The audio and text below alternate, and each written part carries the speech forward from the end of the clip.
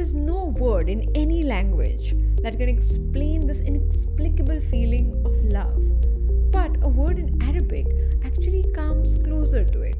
Or if I may say, the whole idea of loving somebody forever is captured so beautifully in it.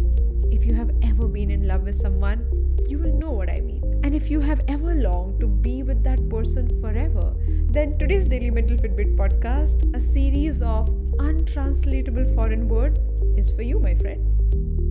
Hi there, I'm your host Aditi Sarana, a high performance coach and the founder of India's first mental gym called APT. I welcome you to Daily Mental Fitbit, a podcast where you learn simple, practical, effective tools and hacks to be mentally and emotionally fit. If you say, I want to love you forever, what does that even mean? Is it growing older with that person? Is it loving that person in a way that you just feel your life is not long enough? Or collecting so many memories that you just feel filled with all that joy and excitement? Or does it mean dying with the person? What does it mean? In Arabic, there's a word that talks about wanting to be with someone forever. The word is Ya Abarni. Ya Abarni means you bury me, which means I wish you outlive me.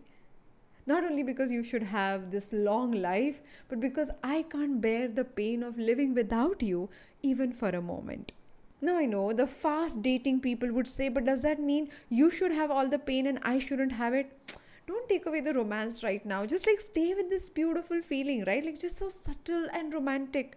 But practically speaking, that's interesting. In the fast-paced dating world that we are on, where right and left swipes decide everything about the person, and their DP, their display picture, defines multiple options in our minds, how about this concept of you bury me, I bury you even exist?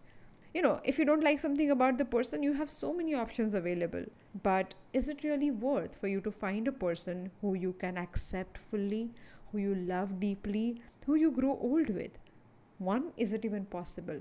If it is, then what do we need to change about our approach to relationships if you want to genuinely not only be with someone, but be in love with someone? Most red flags that people talk about in relationships are imperfections of the other person. I'm not saying there are no red flags. There are people who are genuinely abusive, who are genuinely condescending. But most people, when they talk about red flags, they talk about imperfections of their partners. And forget about loving somebody forever. The person that you once loved becomes unbearable and unwanted. If you are having all these emotions about the other person, then take a moment to think about it. It might not be only about them. It might be about the way you approach the situation, the way you accept or do not accept them. I hope this gets you thinking and allows you to linger a bit more in this feeling of Ya Abarni with someone that you always loved. More such conversations on Daily Mental Fitbit to claim your mental fitness right away. Thank you so much for joining me today on Daily Mental Fitbit. If you think this episode has left an impact, then please take a moment to rate and review this show on Spotify and Apple Podcasts. It will help other people to discover us. I'll see you tomorrow with one more episode.